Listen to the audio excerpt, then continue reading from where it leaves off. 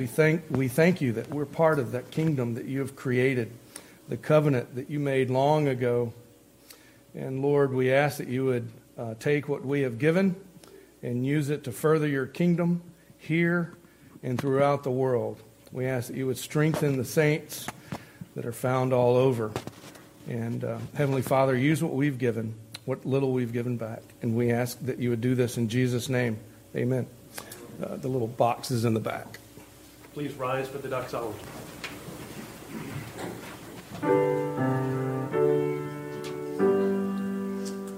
Praise God from whom all blessings flow. Praise him, all creatures here below.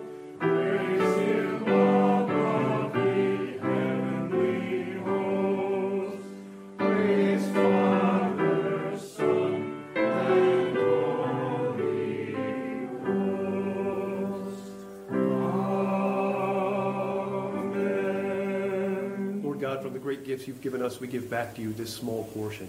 And we pray that you would use these funds to extend your kingdom here and around the world. In the name of Jesus Christ, we pray. Amen. Please be seated.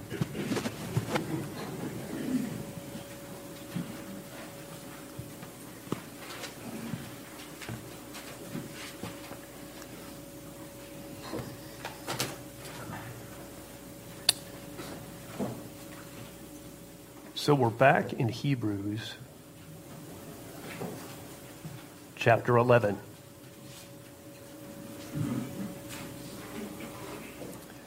From verse 1, now faith is the certainty of things hoped for, a proof of things not seen.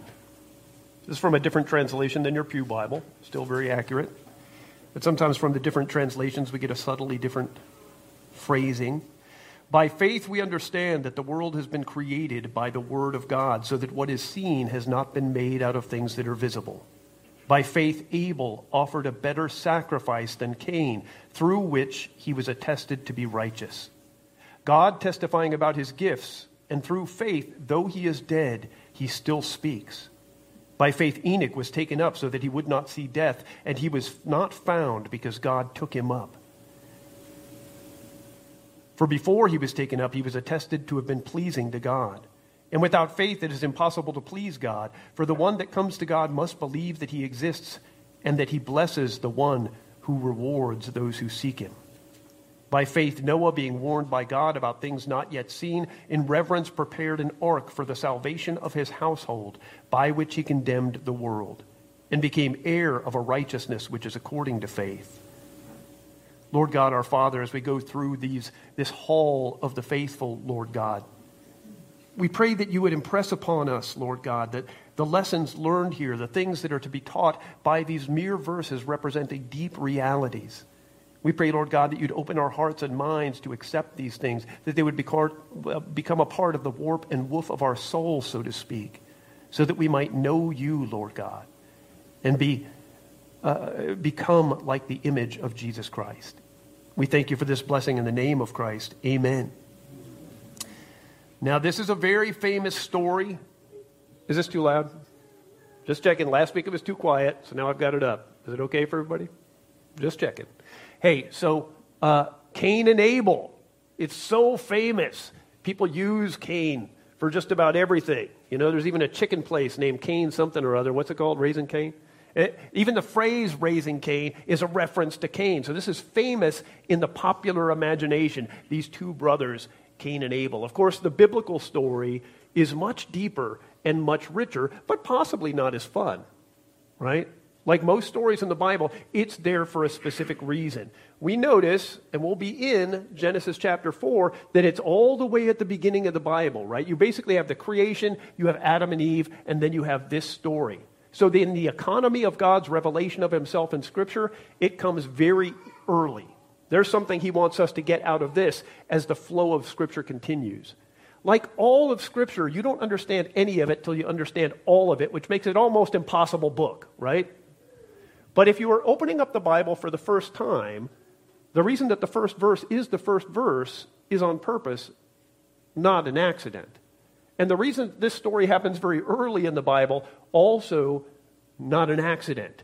Now, it is true that to really understand Cain and Abel, you got to go all the way to the New Testament and understand Jesus, but that doesn't mean that it's not there on purpose. Let's take a look at it. Genesis chapter 4.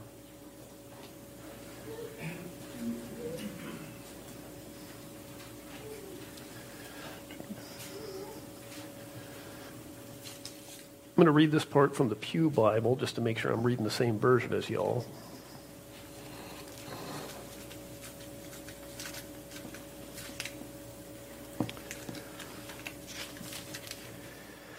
So in Genesis 1, we have the creation. In Genesis 2, it focuses on the creation of Adam and Eve, the human being. In Genesis 3, we have the fall. And in Genesis 4, already we're here. Now, Adam knew his wife Eve, and she conceived and bore Cain, saying, I have gotten a man with the help of the Lord. And so the name Cain means produced a man. And again she bore his brother Abel. Now, Abel was a keeper of sheep, and Cain a worker of the ground. In the course of time, Cain brought to the Lord an offering from the fruit of the ground, and Abel brought of the firstborn of his flock and of the fat portions. And the Lord had regard for Abel and his offering, but for Cain and his offering, the Lord had no regard. So Cain was very angry, and his face fell. And the Lord said to Cain, why are you angry, and why has your face fallen? If you do well, will you not be accepted? And if you do not do well, sin is crouching at your door. Its desire is to have you, but you must rule over it. Cain spoke to Abel, his brother. And when they were in the field, Cain rose up against his brother Abel and killed him. And then the Lord said to Cain, where is Abel your brother? And he said, I don't know. Am I my brother's keeper? And the Lord said, what have you done? The voice of your brother's blood is crying out to me from the ground. And now you are cursed from the ground, which has opened its mouth and received your brother's blood from your hand. When you work the ground, it shall no longer yield to you its strength. You shall be a fugitive and a wanderer across the face of the earth. Now, I know it goes on from there. We'll get to that next week. That's about as much as we're going to be able to handle today to be able to speak to this. I was reminded again this week of why this specific theological tradition is so Bible-focused. Why we do this exegetical methodology where we just go through the Bible verse by verse, explaining them all. And the reason is so that the sermons and the teaching is dictated by the Bible and not by the conscience of any one individual. It would be easy to get up here and just start telling great stories at this time to give you a magnanimous view of the ethics taught here. But then we would miss the gospel by a mile. Think about this. It's dangerous to get up into a pulpit and to just teach ethics, because everybody's got ethics. There's nowhere you're going to go in the world where there's not some religion, some natural knowledge of God, some right and wrong, some ethics to be taught.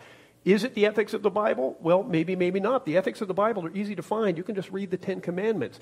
But in getting deeper into this and what's going on here, you have to go beyond this just being a message about doing what's right and doing what's wrong. It's deeper than that. It's richer than that. It's a lot more dangerous than that. When we talk about this, first we have this aspect of one kept the ground. One was a farmer and one was a herdsman.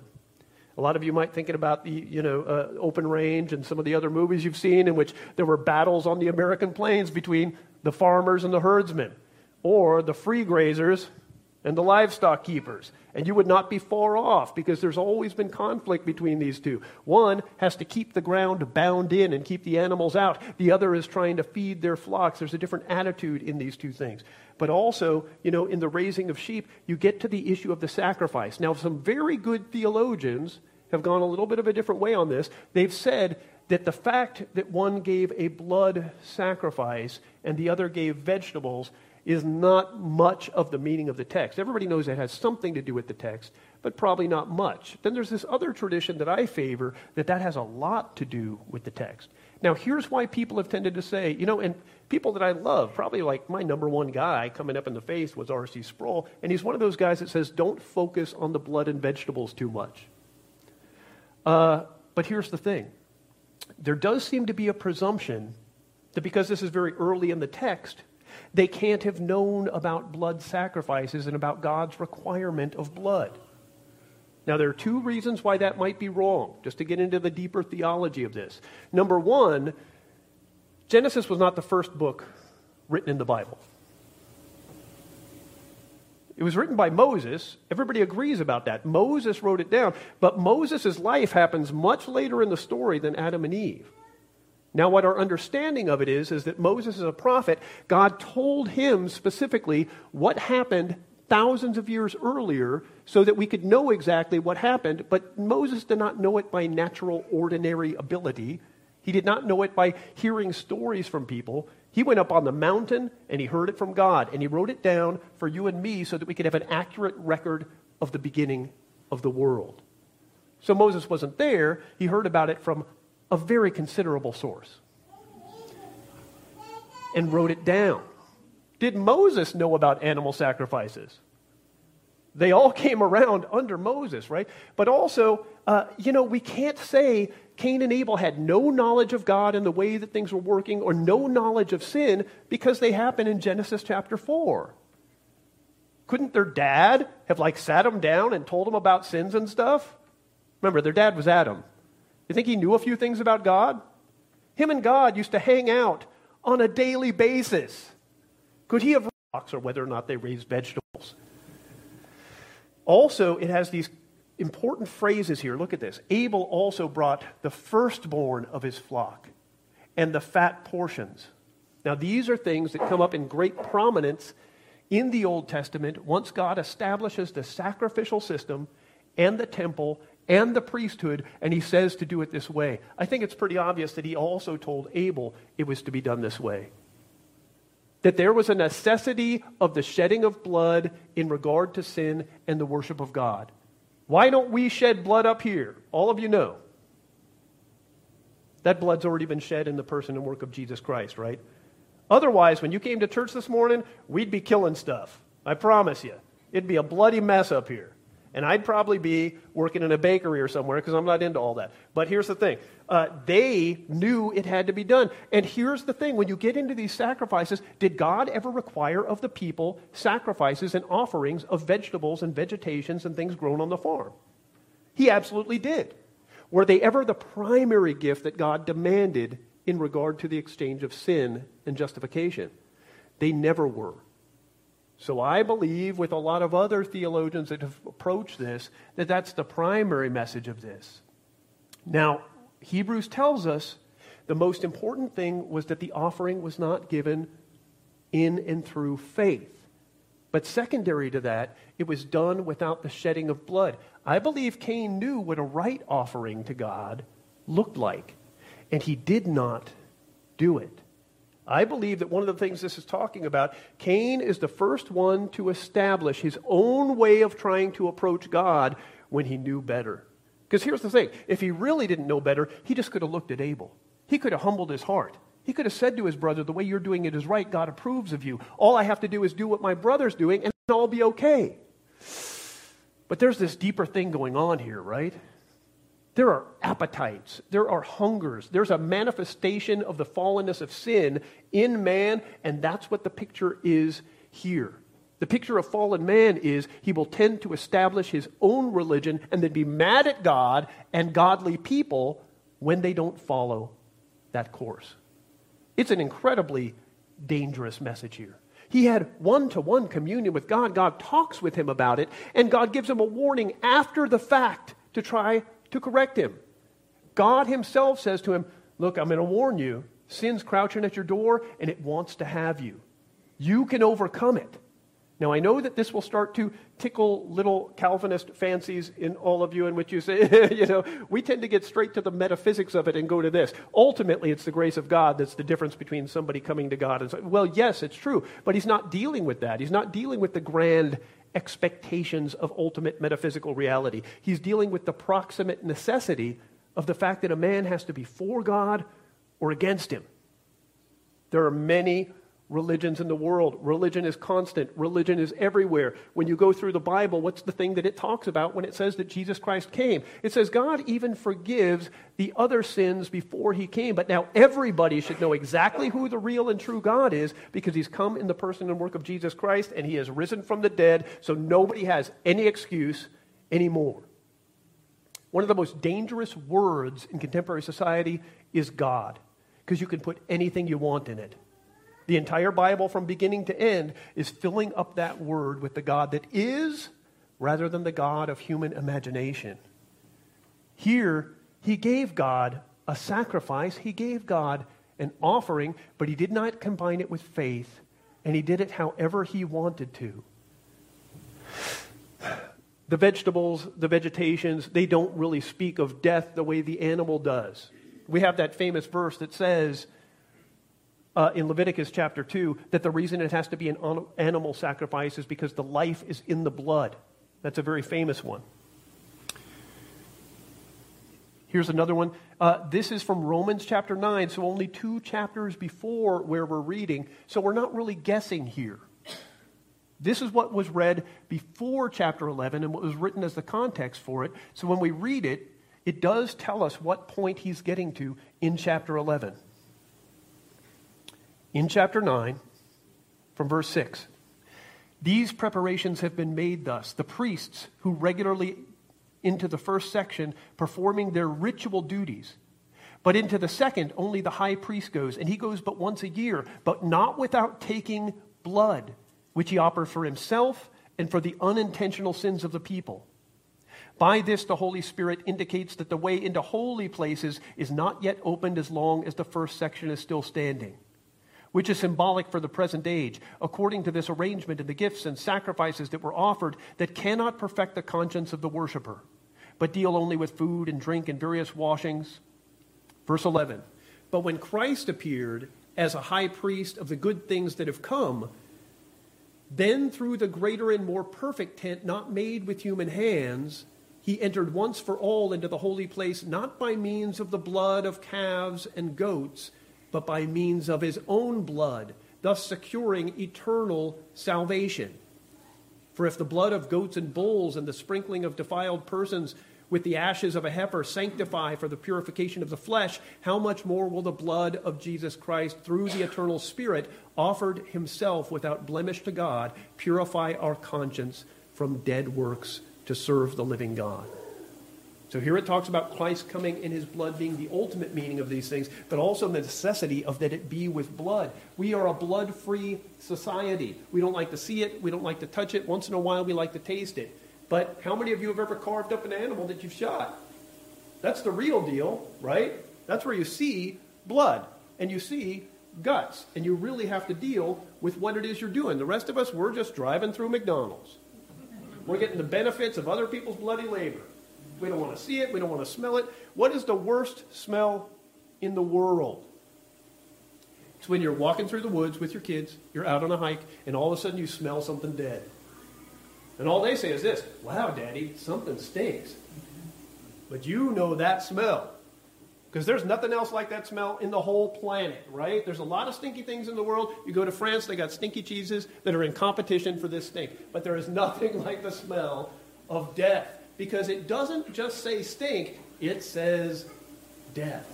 And if you get a mouthful of it or you get it on your clothes, it's there for days, right? It lingers on you. It follows you around because death is so foreign to what we were created and made to be.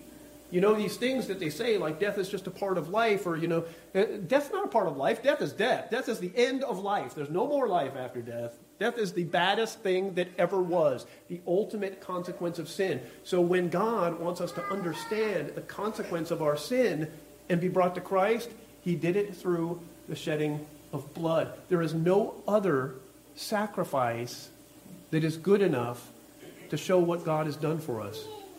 If you've ever had to raise animals yourself, you kind of fall in love with them, right? You have to resist it because you get affectionate with them and all of that. And then the day comes when, okay, it's time to eat you now. It's an ugly process, right? It's a little bit hurtful. But at the same time, it's got to be done, right? Because you need to survive. And turns out chickens are made of protein, right? So there's this thing in there that we know we're in conflict with death, but death teaches us so much about life. There's this aspect in which, I don't know if you've ever lost your first person. Some of us are getting a little gray. We've lost a lot of people. You never really know how wonderful and amazing life is, and you're never quite as enthralled with it until you lose your first person. Then you find out death's terrible. Life's good. Death's horrific. Death's evil.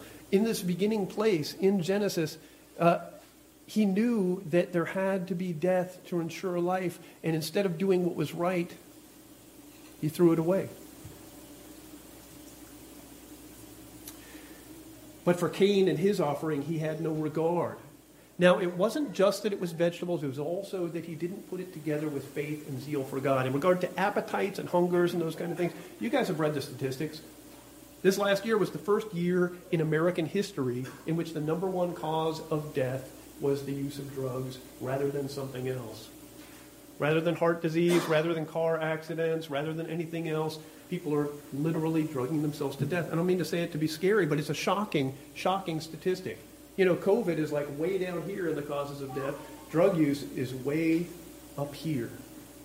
And we have to think to ourselves, what is causing this change in society that people, even though they're not trying to, are drugging themselves to death? Well, I think there's a one-to-one correspondence between the absence of Jesus Christ in the public life of the United States of America and the surge in drug use that would cause it to be the number one cause of death in the world. This emptiness that they're trying to fill. You know, almost every one of the drugs is a plant, right?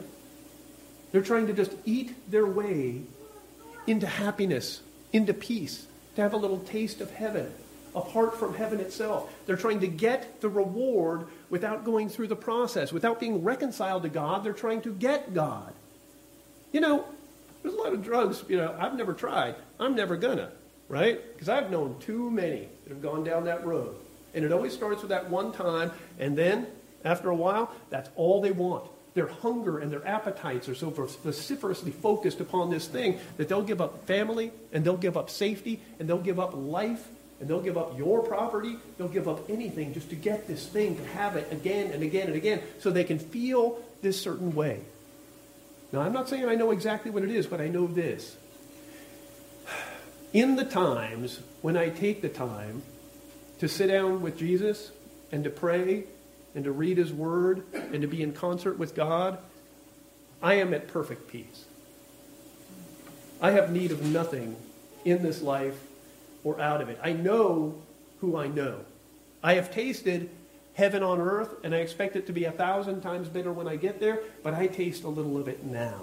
The peace that we're supposed to have with God is the basis for peace everywhere else. And going any other way to try to get to that peace will always end in abject failure. Here, what Cain does is he also starts to hate his brother. Now, his brother didn't do anything to him. His brother did something to God, right? His brother didn't do anything to him. He did something to God, and God favored him. And God looked on him and accepted his sacrifice. God accepted Abel in the beloved. And so Cain hated him. He was distanced from his brother because God loved his brother. And he wouldn't accept Cain's sacrifice, even though he gave him a sacrifice. You know, going to church doesn't make you a Christian. Going into McDonald's doesn't make you a hamburger. Going in the garage doesn't make you a sports car. It's not just about religion. It's about relationship. It's not just about religion. It's about relationship, right? He has to know you. You have to know him. It has to get deeper and richer, and it getting deeper and richer is good. It's never bad. In our society, there's this other thing that happens in religion where they take true religion and they rework it until it's almost unrecognizable in order to bring everything into religion that God said not to have in religion. There are entire religious movements that are all just about making sure God gets his vegetables. But it has to be with blood, and it has to be through faith. In this, in the liberal churches, of course, they don't believe any of this happened. This is just supposed to be a nice moral story. There is no nice morality in this story. If it's not about Jesus Christ and death and the resurrection from the dead, it is about nothing. It's not just about, well, you really should like your brother more. It's not a morality message. It's really not. If it were just a morality message, it would be a completely immoral morality message, right? God would be the bad guy, because why won't he take these vegetables? Cain's just trying to keep up with the Joneses. Then he gets to this phrase, am I my brother's keeper? One morality thing that's being made here, that's being said here, is you should seek not just religion, but true religion all your life. When you worship God, you should worship God the way he said to be worshipped, not the way you think he should be worshipped, because otherwise you're making up your own religion, and he finds that offensive. I know this is hard for people to hear, but God finds your attempts at making up his religion offensive. Not just, I'll just brush it off because I like you. He finds it personally demeaning and offensive when we make up our own things to make him happy. You're not smart enough to make up a whole religion for him. He will tell you how he's to be worshipped, and if you love him, you will do it the way that he wants it done. If you do it some other way, he's not going to just willy-nilly brush it aside. He's going to become angry. He doesn't accept just anything and just everything as being legitimate worship. Now with this, when God says to him, where's your brother? Does God know where his brother is? So there is this aspect of this. There is personification here, and there is what they call theomorphisms and theopapisms, where God talks as if he doesn't know for the sake of the story, when really we know that he does know. And does Cain know that he knows where his brother is?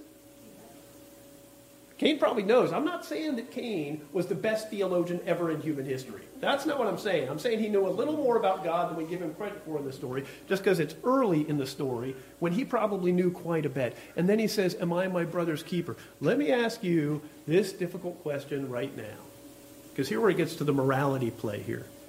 Are you your brother's keeper? I've heard Christians say this. Well, look, we can't be our brother's keeper. That's not the point here. The point's not that Cain has a legitimate gripe. I'm not my brother's keeper. I killed him. That's not the point. The point is, of course, you're your brother's keeper. Your well-being and your brother's well-being are tied in together in a mutual relationship of love that's an expression of God's love for every person. God the Father and God the Son, they have a perfect relationship of love that's eternal. God the Holy Spirit loves the Father and the Son. When people were created in his own image and likeness, he expects them to love each other the way the Father and the Son love each other. You are always and on every occasion your brother's keeper for their well-being. And ultimately, let me put the burden on you of the text, for their salvation. I know you can't cause it, but in that you have the opportunity to facilitate it, you have a calling of doing so for every person on earth. Do you feel the weight of that? I do. Lord God, our Father, as we continue in this text, we just pray that you would open up new insights here for us, that you would tell us these things, Lord God, and enrich us with the knowledge of you. It's shocking and staggering to us, Lord God, that you require the shedding of blood for the remission of sin. And yet at the same time, what else could it be but death, Lord God? That is the means through which you bring us to new and abiding life. We thank you for this blessing in the name of Jesus Christ. Amen.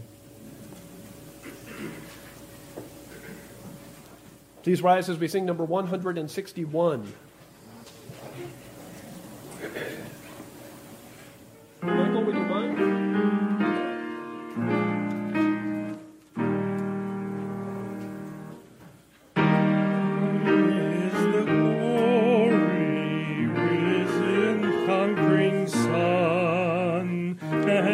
This is the victory our death has won. Angels in bright raiment rolled the stone away. Death the folded grave closed where the high body lay.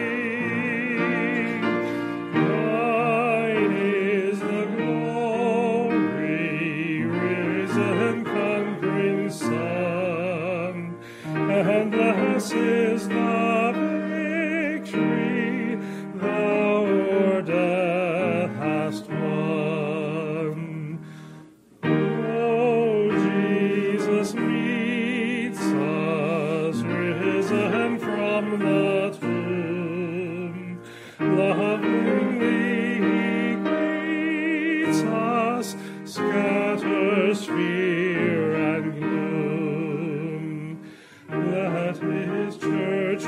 with gladness, hymns of triumph sing. For her Lord now liveth, death has lost its sting. Thine is the glory, risen, conquering Son, and blessed is the victory thou o'er death hast won. No more we doubt thee, glorious Prince of life. Life is not without thee, aid us in our strife. Make us more than conquerors through thy deathless love. Bring us safe through Jordan to thy home above. Thine is the glory, risen, conquering Son, and blessed is the victory thou o'er death hast won. So, people of God, we have choir practice today at 5:30 for next week for Communion Sunday. So, if you want to sing, we'll see you then. People of God, look up and receive the blessing. May the Lord your God bless you and keep you. May his face shine upon you and give you peace. Amen. Amen.